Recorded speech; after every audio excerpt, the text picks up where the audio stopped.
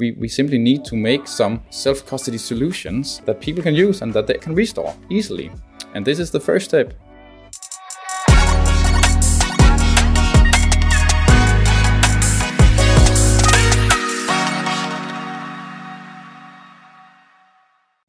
Hi, you're listening to Stefan Livera Podcast, a show about Bitcoin and Austrian economics brought to you by Swan.com. Today, we're talking about metal seed backups for our Bitcoin private keys. Now, for those of you who are Bitcoin hodlers, you're probably used to this idea that you need to write down your 12 or 24 words, but there are ways to back that up into metal. Now, what we're talking about today is taking that to another level of being able to back up the multi-signature related information, the descriptor. So that's what we're going to get into for this episode with Dax and E from the SeedHammer project. Here's my chat with Dax and E. Dax and E, welcome to the show. Thank you so much. Thank you very much. So today we're going to be talking about a range of things, mostly obviously this SeedHammer concept. What are we trying to achieve here? And I think as part of this, we'll try and help explain for newer listeners a little bit about some of the ways to think about backing up our keys, especially when we're talking about the more secure setups. So I guess it's normally a good place to start. Why? Why are you doing this stuff? What was the driving impetus for you guys? Obviously, I know you're under a pseudonym, but just as much as you're comfortable to share without doxing your personal life. Yeah. Yes, if I should go first, actually it was E who introduced me to the whole thing. He earned me some money once, and then he insisted on paying them back in Bitcoin, and I went down the rabbit hole, and the usual way, and then you start to dig deeper into what is money and how is money created and why is hard money good, yada yada yada. And then at one point, and I think this, especially now when we might enter a new bull run, it becomes obvious to many people that have been stacking sats. Maybe a lot of people or plebs came on in 17 and so on. Now you're looking at your stash and you're thinking, okay, this is actually a significant amount now in dollar value. And if Bitcoin is going to be hopefully what we all hope for, then I think it's very important that you take your custody of these coins very seriously already now, no matter if the dollar value is life-changing or not for you. And the same goes for all of us, right? And that kind of moved us in this direction. I don't know if you want to add something to that. Yeah, well, I would say that once you go down the rabbit hole of what is money, then you end up at Bitcoin and what Bitcoin is. And I think you can say the same thing about self-sovereignty. Once you realize that the only real way to store your real money is by doing it yourself, you go down this rabbit hole of how can it be done in a way. What is the most perfect, not necessarily perfect, but what is the end goal? What is the end solution of storing Bitcoin in a way that where you can sleep well at night? And I think we both ended up at steel plates. And steel plates have this, they are very durable and they're hard to lose and so on, but they're very difficult to inscribe on by hand. And especially if you want some kind of a kind of setup where you can lose some of the plates, the usual 2 of 3 or 3 of 5 or something like that. Yeah. At this time and the time when we began SeedHammer, and I think still there's not really that much support for Shamir schemes, so we went for the multisig route. And as you know, multisig has the problem that you need to also keep your descriptor very almost as good, well kept. And we'll explain some of these terms, but go on. Yeah. Yeah. Okay. So the problem was really the descriptor for multisig, and also to have the descriptor for having a self-contained backup, so you don't have to have a USB drive or something printed that you put on each share and so on. Yeah. So that led us down on how can you engrave that by hand? You really can't. We tried with these stamps, Yeah. So look, so before we get into the technicals, I just want to make sure we can get everyone to follow along. So let me just try to set the scene. Obviously, some listeners are advanced, you don't really need this, but for the beginners and intermediates, maybe this will be helpful. So when we start with Bitcoin self-custody, typically you might start with a wallet and it tells you to write down 12 or 24 words. You can think of that like that's your master private key, or it's like an encoded version of your master private key. If somebody gets that, they get all your coins. Now, people are normally taught to write down these 12 or 24 words and potentially back it up. And here I'm holding up, just as an example, here's the seed plate from CoinKite. That's an example. And people would go through and sort of hole punch with a puncher. Okay, these are the words. But there are trade-offs with this also, because in this example, if I didn't have a passphrase, then if somebody gets this plate, obviously this is an empty one, but I'm just showing as an example. If somebody gets this, they can steal my coins or take my coins, basically. And so that's where some of the conversation goes into more advanced techniques. And so typically people are talking about things like, one is using a passphrase. So they would have their single signature Bitcoin wallet with 12 or 24 words and an additional passphrase. That's one way that they might approach that. Now, there's trade-offs to that, because now you're creating another potential single point of failure, depending on your setup. And the other approach many people are doing is what's called multi-signature. So this approach, for people who aren't familiar, you can imagine you can have, let's say, 3 Bitcoin hardware devices, and you need to in order to spend, you might set it up where you need any 2 of those 3 to be able to spend coins. And so this is one way that you can help reduce some of that single point of failure and give yourself some more security potentially. But there's a little bit of added complexity. And so that's where maybe a lot of people debate in the community, what's better, passphrase or multi-sig and things like this. And I guess we'll get into some of that. So maybe let's start with that question for you guys, Dax and E. Do you have any views on the passphrase or multi-sig question? If I should go first, I would say the passphrase, I don't use it personally. Because there is a risk that I forget the passphrase, or that I will have a critical impact on my brain, so I simply cannot remember it. And then the coins would be gone unless I have written it down somewhere. And I know you can do that in a password manager or so. But the whole way we are thinking is we want a self-contained backup. But that's also how we are personally. We want it to be self-contained, with nothing that we need to remember and nothing that our heirs need to remember. That's very important, because if you have a passphrase and you do not give it away to your heirs in a way that they can remember it, the money are also lost. Where in multisig, without passphrase, you can combine those two, but without, you have a much more physical setup. You can tell or instruct your heirs to where the actual steel plates are hidden. And that's it, especially with our system. We can get back to that later. It usually isn't. You will also need the descriptor, which I am sure you will explain about later. Of course. And E, anything to add there on passphrase or multisig? I'm pretty much on the same page. If you have 2 parts of your seed, the BIP39 mnemonic, the seed words, and you have a passphrase, that's to me, that's a 2 of 2 setup. And if you have a 2 of 2 setup, you might as well go to 2 or 3 or something, so you can have a little bit of redundancy. And also, I think it's good to treat the parts the same. A passphrase is one thing, and the BIP39 mnemonic seed phrase is another thing. And I like the symmetry of just having seed phrases. Right. And I'm personally in the multi-sig camp as well, but I understand it's a common thing in the community where there are some people who... and maybe there's not like one size fits all, for everybody, because it sort of does depend on practically how you use Bitcoin and what you're doing with that. Which wallet you're talking about. Is it your lukewarm? Is it your deep cold storage? What is it?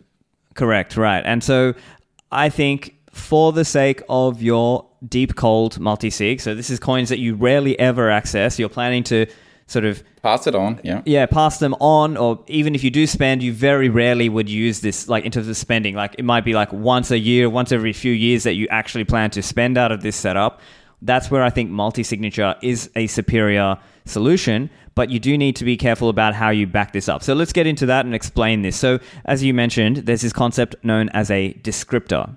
And so just let me kind of set the background here, and then you guys can elaborate a little bit. So coming back to that 12 or 24 words that you wrote down, that is like your master private key for that particular wallet. So let's say you've got, a cold card, and you might have another one that's, another device. Let's say you've got a Jade or something else. You can have a master private key for each device. Like you can have one for the Cold Card, one for the Jade, and one for some other devices. And then out of that, you can take what's called the master public key for each of those devices. And you can think of it like multi-sig is kind of like we're sort of combining, or we're creating a script that requires, 2 of 3 or 3 of 5 or some quorum that you've set up. And what we can do is we can represent sort of like a map for those. Let's say you've got a 2 of 3 setup. You can have those 3 master public keys, and they are represented in the descriptor. And there's a little bit more than that. There's things like script type and derivation path and a few other technical details. But the short version of it is the descriptor, your output descriptor, or some people call it like your account map. That's your way of being able to find your coins, because this is one of the other things which is a little bit of increased complexity to do multi-sig. But I would argue that complexity is worth it. But we just need to have a way of backing up that descriptor. And so do you guys want to elaborate a little bit on that or add anything to that? I think it's a great way to explain it. If I should add anything, I would say we are trying to take out that added complexity, especially from the point of view of those who need to use the backup. If I can show the product from the SeedHammer. Yeah, sure. Here we have in this example, 24 words. I don't know if it's mirrored. It's mirrored on my screen. Anyways, yeah, I can see it. Here we have an example of 24 words. It could be 12 also, and a QR representation. And that could be the 12 words in one of your devices. You just showed, I think, a Cold Card or a Tracer or something like that. Let's imagine they came from that one. And then another plate would contain 24 words from one of the other devices. And a third plate would do the same. But the problem is, it's correct, and we were of that misunderstanding in the beginning that 2 out of 3 is enough. And it is enough to sign a transaction, but it's not enough to recover your wallet. So if you lose your Sparrow or Nunchuck or whatever, got your phone stolen or something, and you haven't backed it up, and many people would back it up on paper, for instance, like I have done here, if you don't do that, or if you lose that part, then your coins are gone. You cannot spend them because you cannot recover your wallet, so you can make a transaction that you can then sign with 2 of the 3. And that's where we are quite unique, because on the flip side, on the back side of these plates, we have the descriptor split out in a clever way, because there's not enough room for the full descriptor. It's quite big. And that makes so that, just like with the private side, that any 2 out of 3 is enough to sign a transaction. Any 2 out of 3 of the backsides is enough to recreate the full map or the full descriptor. Technically how it's done, that's kind of ease table. But that is like how we want to make something complex more simple. I just need to save 3 metal plates, and to spend I need to scan 2 of them. And also to recover, I need to scan only 2 of them. And it works with Nunchuck, Sparrow, and many Blue Wallet and so on. And you actually just point on these QR codes, and in less than 2 seconds, you see your balance. And that's quite unique, because these will go through water, fire, whatsoever, and you still have it. And you can also actually bear to lose one. And it also works for 3 out of 5, for instance, and other setups. But that just kind of underpins what you just said. We have a technology here that is quite complex, actually. One thing is how to set it up. You can get help from Unchained, Casa, and guys like you. But then when you have the backup, and okay, and that was maybe also our issue. Our children will be the one who gonna maybe use this backup one day, and it needs to be bulletproof. And I can instruct my daughter to where those plates are, and I can tell her, take this software or whatever will be popular at that time and scan 2 of the 3 on the back side. Then you will see the balance. And if you want to move them, scan the other side. And that's it. And that's the kind of simplicity we need as an industry to add to these technologies in order for this to work. Back to the show in a moment. This show is brought to you by Swan.com. Swan.com makes it easy for you to buy Bitcoin and also learn about Bitcoin. And you can do this on the website over at Swan.com or using Swan Bitcoin applications, which are available on the Apple or Android smartphone. Swan makes it easy to set up a recurring automatic purchase plan so you can regularly purchase Bitcoin and tune the volatility of Bitcoin to your advantage, because it does go up and down a lot, but those people who've been stacking and hodling over the long term have done very well with that. Now, Swan makes it easy for you because you can automatically purchase and withdraw for free. So free withdrawals with swan.com, and Swan makes a range of learning resources available for you, whether that's free books, whether that's the Welcome to Bitcoin course, whether that's the range of content that's available from the Swan team, such as Swan Signal or Cafe Bitcoin or various YouTube material and videos. You can find all of that over at swan.com. Mempool.space is the leading Bitcoin and blockchain visualizer. You can use this tool to search your Bitcoin transactions. You can also use it to see the mempool state and see what the block space and fee dynamics are. You can see what kind of fee you need to attach to a transaction to get that transaction confirmed into the next block. So I use mempool.space regularly whenever I'm about to send an on-chain transaction. Mempool.space is free and open source software that you can host and run for yourself, and they have a range of different views and things that you can see when you are using the visualizer. So you can view transactions, you can see things like the replace by fee history, you can view the mining dashboard as well as their Lightning dashboard. You can find out more info over at mempool.space. And now back to the show. Great. So that's a little bit of a walkthrough of the, let's call it the multi-sig backup approach with steel plates. So that's really what SeedHammer is making it easy for people to do. Though I guess in practice, I mean, you don't have to use that. Like if you are just using single signature, you could theoretically just do the one thing with the seed punching in an automated machine. But that's kind of high level for people to understand what's going on here. So we can think of this, and it has multiple applications, right? So let's talk a little bit about who might use this or who might need this, right? It's not just your son or daughter or your children. It could be useful in a business context. It could be useful in the context of maybe you need to write instructions for your lawyer in relation to your will and your estate planning. There are different contexts of what you would use these steel plates for, and they will be stored in different locations. So as an example, maybe you might have one at your home, one at a private vault, another in another hidden location, maybe a family member or another private vault. So this way you are distributing the location of these keys and of the backup information. Yes, and you could even, if you don't care about KYC and AML, which this can be KYC and AML free, our solution, but if you want, you can have one part stored with the on-chain or KSA or some other custodial service. Gotcha. And so just to spell that out, could you just walk us through as an example? So let me just kind of spell out how I'm seeing it, and then you just elaborate a little bit on that process. So as I'm understanding, this user, let's say this person is a little more tech savvy, they know what they're doing, they want to set up 2 or 3 multi-sig, and they go to Sparrow or Spectre or Nunchuck, one of these coordinating client softwares that can create a multi-signature wallet. We generate the master public keys, and then they are able to use the SeedHammer software and connect that with a automatic metal punching device. Mm-hmm. Yep. And then that is what creates those 3 metal plates that you just demonstrated for us. And then that in turn is what the user is he has to write some instructions for his heirs or the lawyer, the estate planning people, whoever it is. They have to leave those instructions there, but at least it's sort of going to be in a standardized format that's, let's say, ideally easy to recover 10 years from now, 20 years from now, 30 years from now, whatever it is.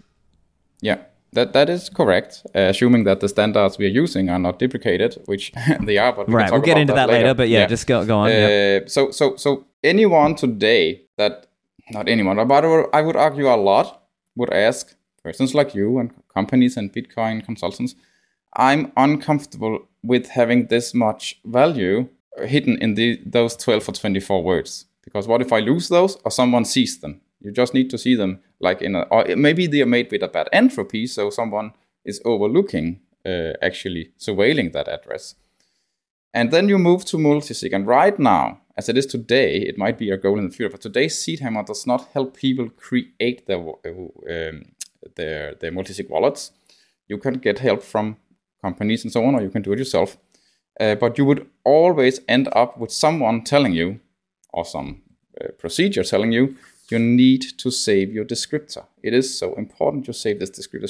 Save it with each share, even though if you punch it on metal and you have like 3 different metal plates, then have a paper like this stored with each of those.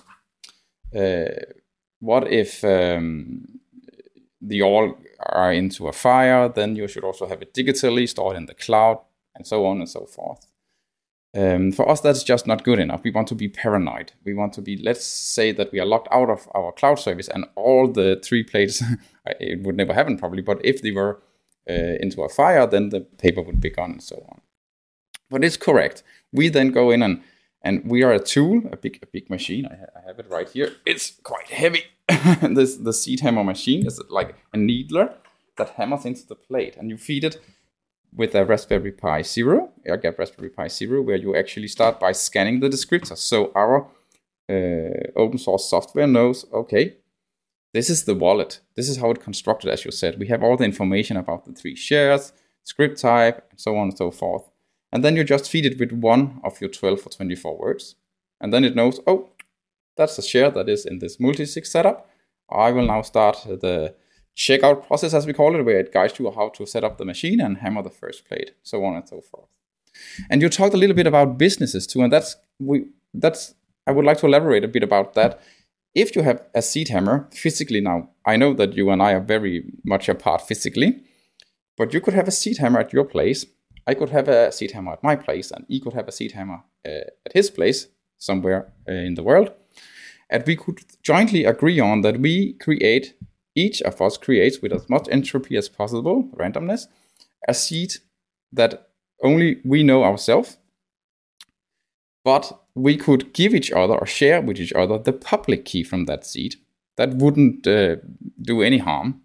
And then, for instance, we would agree that you would be the coordinator, so you would feed those 3 public keys into Sparrow, for instance, or Nunchuck. And then you would send back the descriptor to us, because the descriptor doesn't know anything about the secrets, about the private keys. And now I could hammer, because I could load this with the software and load my 12 words into the software, and I could hammer my plate.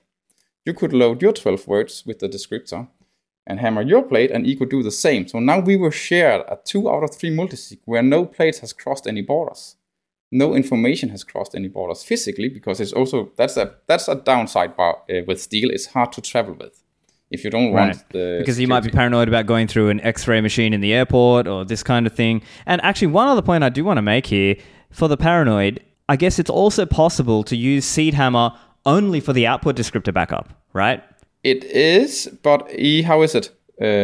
Correct me if I'm wrong. We have a version, so you it will always start with the public part. So when it asks you to flip the plate and hammer the private part, you just disregard that part of the process. Gotcha. But you would need to initiate the hammering of each plate. You would need the 12 words for each plate.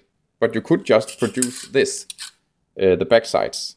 Yeah, right. That's what I'm getting at, because I guess for the paranoid, they may not want to ingest the private key into the SeedHammer device, and they might want to think of it like, oh, I just want to have my separate 12 or 24 word backup for the private key and use the SeedHammer component only for the descriptor backup, only for the multi-sig component of that. Is that possible? I don't think it's possible today, is it, E? No. Okay, gotcha. Because of the workflow. Gotcha. I guess we should add that this descriptor. What's the reason we could put that descriptor at each plate? What is the reason that the descriptor is less dangerous than the seed is? That you need the descriptor to see your wallet balance, but crucially to sign your transactions. But if anyone gets hold of your descriptor, it's only a privacy leak. They can see how much you have. Right, but they cannot spend knowing only the descriptor.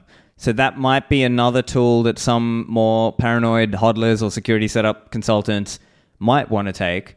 They may want to take that step of having, distinct backup formats for each thing. But of course, there's complexity with all of this, and I'm sure a lot of the user experience and things have to be sort of ironed out over time because it is very early.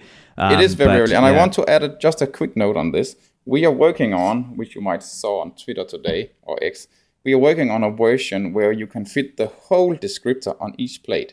So you wouldn't. So any plate, any one plate would be enough to describe the wallet, and that would mitigate the issue, because then you can just hammer it on one plate and disregard hammering the other side, and then we have the solution you're asking for. So I believe it will come in the future, but we are still so goddamn early.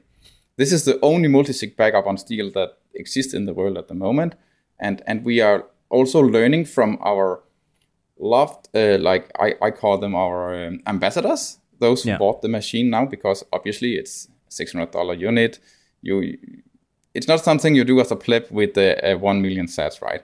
So we know who's the target group at the moment, but I'm just saying, and we can get into that later, there is something in the future very interesting coming up. Yeah, gotcha. And actually, just for listeners who are curious, what is the cost? You mentioned it, I missed that earlier. What's the cost for that the bigger machine? The one I just showed, the SeedHammer machine? Yeah, $600. In terms of the cost, one other question around the cost of the seed plate backup material.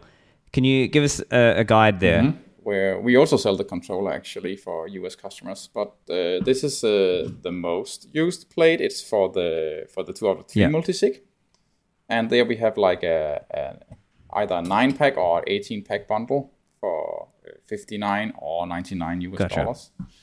And we have the bigger plates. We also have a minor credit card size plate, which we are phasing out. But we also have even bigger plates. They are like almost twice this size, because we need more space, even though it's a partly descriptor. We need more space. That is for 3 out of 5 and other setups. Just to elaborate on the material, it's stainless steel 316. And we are actually right now, those plates are undergoing at an external company accelerated corrosion test. We wanted to see how they behave compared to normal stainless steel and compared to regular steel. Oh, great. Yeah, that's good to see.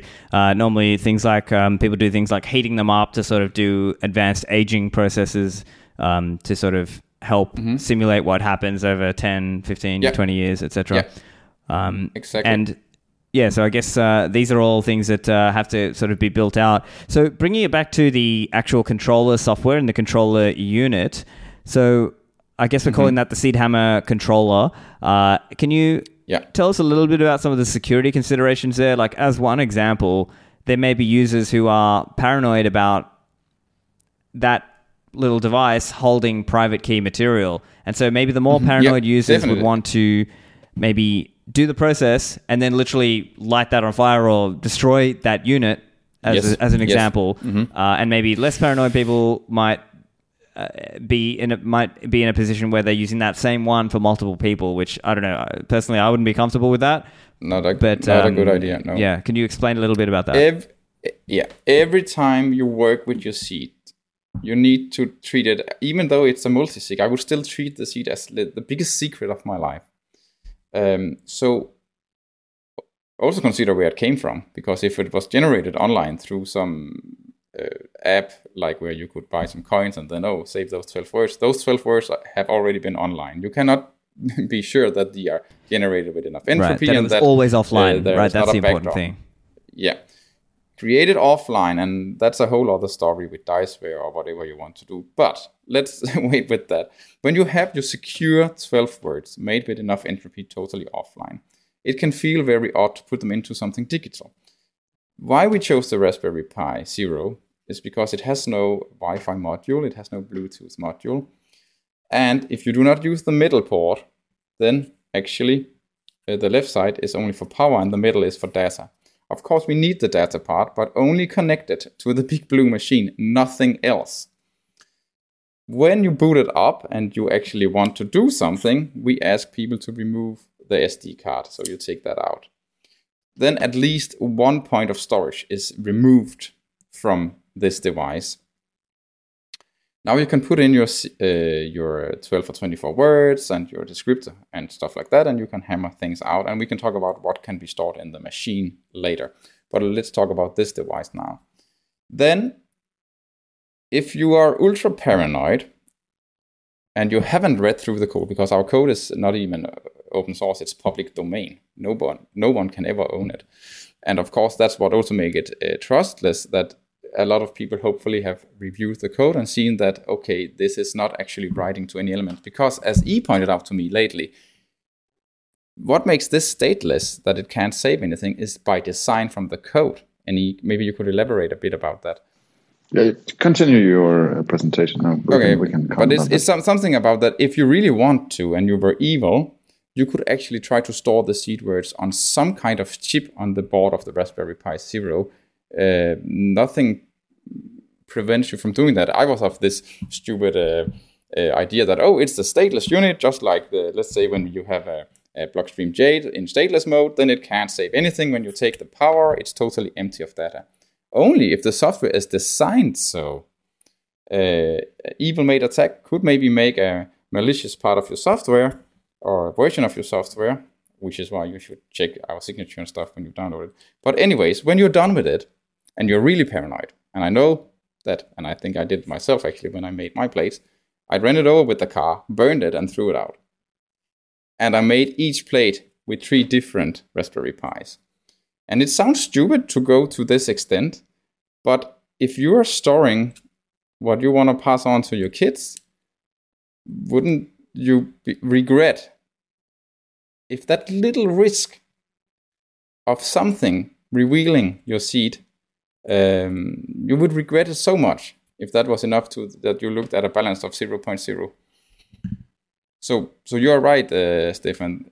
Destroying it afterwards is the super paranoid way to go. But in general, we are of the idea that never share your neither SeedSigner or SeedHammer controller. Don't share it with anyone unless like you're doing it for family. I don't know what, but it is super, super important that you almost look at this device when it has known you 12 to 24 hours. Look at it as a dirty object that you need to destroy, even though it's stateless, has no Wi-Fi capabilities, and the code is honest and stuff like that. Just to be on the safe side. Sleep well at night. Got it. E, anything to elaborate on that there? Yeah, it's just the question of hardware, what's in the hardware. It's very difficult. I think I would say possible to say what is in hardware and what can be stored and what cannot be stored. And I think the only realistic thing you can audit is the source code. And the second, a kind of defense in depth with respect to hardware is what SeedSigner did, and we are also doing is to allow your Bitcoin software to run on common hardware, because it's much more difficult to make a backdoor specific for Bitcoin software in hardware that is sold in the hundreds of thousands or millions. So with respect, there's a misunderstanding with respect to the SeedSigner that you can't store anything. I certainly believe you can store it on the device itself. You don't even need the SD card.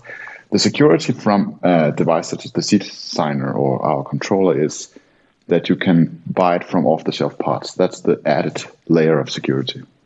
Yeah, I see. Okay, and so let's talk a little bit about some of the other security vulnerabilities of using SeedHammer. Now, there is a blog post, so listeners, I'll put that in the show notes also, the attack vectors. So let's talk through a little bit just at a high level. Can you explain some of the vulnerabilities of SeedHammer or the potential vulnerabilities that a user would have to think about? We know our shortcomings. There was the sound at the beginning, the very first iteration. You could actually listen to the words, how they were hammered. Because when you deformate metal, you make a lot of energy, or you release a lot of energy, which just comes out as sound here and deformation in the metal. That one we mitigated. E figured out a way to both produce QR codes and words and letters that no matter the length of whatever you are hammering, sounds exactly the same. And we analyzed the sound profiles, and they are on the millisecond the same. So in that way, for now, we have mitigated that part. But still, even though it's an old industrial tech machine off the shelf and you can buy it yourself, you don't have to buy it from us. And it only has a USB connector in the back. How do you as an ordinary pleb, or even more than a pleb, how do you know, even though you can take off the top plate and look down, how do you know that nothing is stored in it?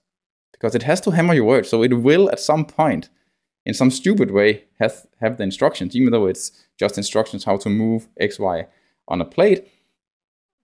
things are sent to the machine, and there's no really good answer at the moment other than destroying it. I think that's the best. We are trying to mitigate it. We are trying to find a solution where you can totally trustlessly have a SeedHammer solution where we mitigate this, but it's still work in progress. And we know that's one of the shortcomings. I know now we are in the very, very, very paranoid part of the scale. A lot of people make their seeds on hardware specific or Bitcoin specific hardware that I would argue is even more dangerous, maybe. That would be an attack point, where an old industrial machine made for making nameplates for cars and forklifts and a very non-Bitcoin specific product is not the biggest threat, but it's still, if you are super paranoid to the extent that we want to go, we know that is a risk. And we right now are annoyed with the fact that when people ask us, how do I audit the inside of the machine? We are like, it's pretty damn hard. What I can say is you can find the manufacturer online. You can try to write them and say you want the version with Bluetooth or Wi-Fi and you want the version with memory. And they would say we cannot deliver that because it doesn't exist. But that's kind of the best answer right now. I see. Any other vulnerabilities to discuss? I see from the blog post you've got a few others here: radio waves, electromagnetic noise, and data exfiltration. So do you want to just elaborate on any of those? Yeah, so I will let E do that. The electromagnetic noise is the same thing that with the noise of the machine itself. It's pretty noisy when it's an engraving. And as Dex said, we had to, or I created, we engraved the private part, the words and the QR code in a way that it engraves for exactly the same amount of time in exactly the same pattern for any seed. So you can't just from the sound extract what is being written on the plate. You can do that for the descriptor side, but that's less of a problem because it's public. It's it's not public, but you can't really run away with someone who's listening to your device. Then you can only see what the balance is, which is less of a risk. With respect to electromagnetic radiation, there's a possibility. We haven't tried it, but there's a possibility that the stepper motors that control the position of the engraving needle head, and of course the needle itself, they're pretty noisy, but they also emit electromagnetic radiation. That, at least in theory, if you were able to capture that nearby, then you could, in theory, deduce what the movements of the stepper motors were. I see. Yeah. Back to the show in a moment. When it comes to securing our Bitcoin, we need hardware that can help us hold our private keys. And CoinKite.com make a range of hardware that we can use. They make the devices like the cold card, the tap signer, and various other devices and accessories such as metal seed backup plates, which we're talking about in this episode. So you can get a hole punch and you can punch in to that metal seed plate, which is your 12 or 24 word backup. Over at CoinKite, they take a real focus on security and they are often feature leading. They were the first to implement PSBT, partially signed Bitcoin transactions. They have a range of features and support on their devices. So with the cold card, you have a range of security features. You have things like a Duress pin. You have a BrickMe pin, a pin that bricks the device. You can have a standard single signature setup. You can use it with passphrases. You can use it as part of multi-sig. It's just a very versatile device that you can use in a range of configurations. So if you want to get your cold card, go to coinkite.com, use code Livera for a discount on your cold cards. And now back to the show. Yeah, so certainly there are some trade-offs here.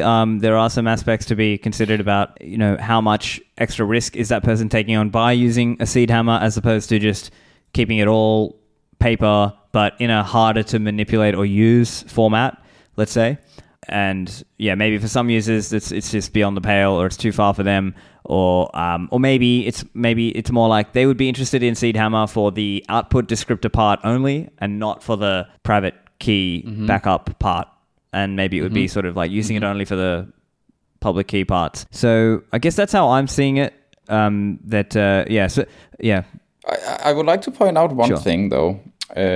No matter if you are a hardware wallet like advocate or not, if you produce, no matter if it's with the SeedHammer or it's the Steel QR, that's another product, we are not affiliated with it.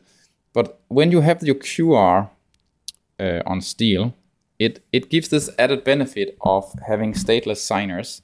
So you do actually not need, at least for your lukewarm and cold storage, you don't really need a hardware wallet. You can just produce your seeds, produce your plates directly, everything offline, and then fund them. And every time you want to spend, you load via the QR, because that's very easy, you load via the QR into a stateless signer. In that way, and me personally also, I can manage my coins totally without a hardware wallet. I could just use a Raspberry Pi Zero running the seed signer software, for instance. Again, no one solution fits all, but that's an important point to make. And it especially became clear to us, and we also got it from our ambassadors, customers, and partners, that when we had this, was it Ledger who came out with some kind of backup of your private key? So there was right, Ledger recovery, which is, there was a lot of discussion in the industry about that particular thing. There was a lot of, let's say, backlash amongst more hardcore users. I think Ledger's response is more like, oh, this isn't for the hardcore people. But then there was still a question about, is that the right thing to push people into that pathway, etc. Yeah, but it makes you question, oh my God, my Trezor, whatever, something I won't mention a lot of names here because they are probably doing their best, or they are doing their best, but just know that when you have those 12 words inside some electronic device, it might be able to exfiltrate it somehow. And by making a product as Ledger did, that is a recovery product, they publicly say that we can take this, and of course they can take it. It is, even though it's in a secure chip, of course they can take it. And they can promise as much as they want. And even though any company, wallet producer, is honest, if they have a backup service like that, and you have a single sig, and it's stored somewhere in the cloud, and you feel happy, now it's not my own responsibility anymore, what if a government wants to access those data and put pressure on that particular company? So the company doesn't even have to be evil. External sources can be evil to the company that forces them to leak your data to them. So I think it's a very important point. And that's why I'm a big proponent of stateless signers. Okay. Yeah. So I think that's an area where people have to think about exactly what are they comfortable with. And again, for the different setups, right? Like maybe for your ultra cold, ultra paranoid setup, there are just certain things that there's certain lines you just never ever cross. And maybe for some lukewarm setups, or maybe for like a business sort of day-to-day use multi-sig, maybe for that setup, you're comfortable with other risks. So I think that's really where listeners have to sort of think about their own trade-offs, what's appropriate for them. And even, many listeners are builders, developers, educators themselves, so they have to sort of think for their own users or for their own customers or students who they're teaching, what's the appropriate response or approach for them. One other question people will probably have is around different standards and changing standards, right? And I know you did a thread about this. So let's just talk a little bit about that. So I guess I'll set some of the context and then you can give your answer. So one of the, I guess, responses that was seen online was this idea that, well, hang on, what about changing standards? So the underlying QR standard, blockchain UR as an example, what if that updates or changes? Or what if the industry shifts to a new standard that in 10 or 20 years, people using that standard instead of the one that was used to engrave? Do you have any thoughts or response on that? Yeah, so the calming response to that is that there will be even with a very sudden shift, let's say every wallet software suddenly doesn't support this standard that we're engraving with today, you will always be able to, not always, but for quite some time, years, be able to download an older version that can restore your descriptor or read your seed. So that's the calming response. But there is a risk that, well, not risk, but there is an annoyance or a inconvenience in the sense that the plates may last for many, many years, but the standards, because the software community is still very young, the standards that we use to engrave the descriptors to all the data with go out of fashion or at some point becomes unsupported. So that's I would say it's an inconvenience because I don't see any point unless you're cryogenically frozen for 100 years and wake up and you have to restore your plates or something. So that's the That's the first response to that. And the second is that from the thread, we're trying to avoid these. We're trying to mitigate these problems by moving away from some of the less supportive standards. And we're even trying to squeeze the whole descriptor in several ways, to hold the descriptor down on the backside of one plate or each of the plates, even for the multi-sig setup, which makes us less reliant on particular standards for encoding or engraving or representing the descriptor. Gotcha. Yeah. So yeah, there's also, I would say that in summary, there's always a risk for changing standards, but we're moving towards more widespread standards. Yeah. And yeah, to be honest, I think that's a fair answer. One other area is just to talk about SeedHammer as a project. I guess let's talk a little bit about that aspect. Is this a for-profit company, or is it more like an open source project, not trying to be like a not-for-profit thing? Can you tell us a little bit about the structure here and what you're aiming to do just more broadly with SeedHammer? Yeah. First of all, the idea came out of as I said in the beginning, necessity to do these things and help people when you look at the USD balance being like, whoa, bigger than I expected. And we believe that we need everyone who has the capability need to help the industry by making the advanced stuff under the hood accessible for everyone. Also multi-sig, if we end up having multi-sig as the predominant non-single point of failure technology in the future, we simply need to make some self-custody solutions that people can use and that the heirs can restore easily. And this is the first step. Seen from a business perspective, we are working full-time on it, both of us, and we even have more partners than you see here in the show, helping a lot. And of course, we would like to be funded, and not from external funding. We would like to be funded by bringing value in a trustless way so that people want to pay for this. And as you know, everything can be done do-it-yourself. There's even a do-it-yourself guide online made by one of our, he's not a customer, but he's an ambassador. And we really just support that.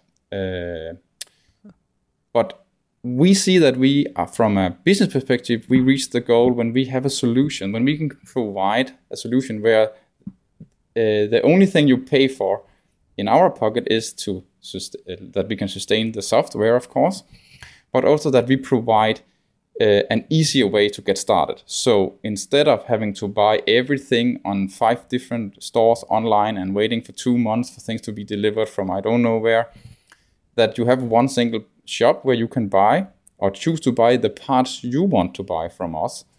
And you can maybe assemble some of the electronics yourself and stuff like that. Or you just want the casing from us or whatsoever. Like, that's the end goal, to be able to make a trustless experience. And every time we put something in a cardboard box and ships it to someone, then we must have added value, and we would like to take a little profit for that. Not that there's anything wrong with profit, of course. Today, no, there's not. But so we don't know where this will go eventually. Of course, we hope that people will buy SeedHammers in the thousands. But we also know, besides the security issues that we are trying to mitigate at the moment, price is also a very big player in this game. And if we want to onboard every pleb out there, we need to get the price point significantly down. And we're also working to mitigate that. But again, it's all work in process. And I think there will be ground for yet another talk in the future. But when and how, we don't know yet. But definitely we know that there are some things that will make this product even more accessible from a price point of view. And also from, because we do get pushbacks from some of the ultra paranoid, not only ourselves, but some of the ultra paranoid Twitter users. And we take it very seriously. And as we just talked about, we are well aware of these shortcomings. And I think we feel, as not even as a company, but as persons, that we have fulfilled our duty to the Bitcoin community when we reach that end goal of full trustlessness. Verifiable and trustless. Mm-hmm. But your question was it for profit or is it just open source? And to that, it's a for-profit company. Great. Yeah, and that's fine. As I said, nothing wrong with setting up as a for-profit company. And I think the other aspect, of course, we've spoken today a lot about some of the more paranoid questions, but let's remember where a lot of people are today. They are custodial on exchanges or brokers or services out there. So I'd be very happy for them to even just start the process on single signature. And then, of course, I would like to see more people become confident, comfortable enough with advanced security techniques, and of course using things like multi-signature once they're ready for that. And so potentially, if this helps more people go to using multi-sig instead of leaving things with a custodian somewhere, then I think that's a good step for people.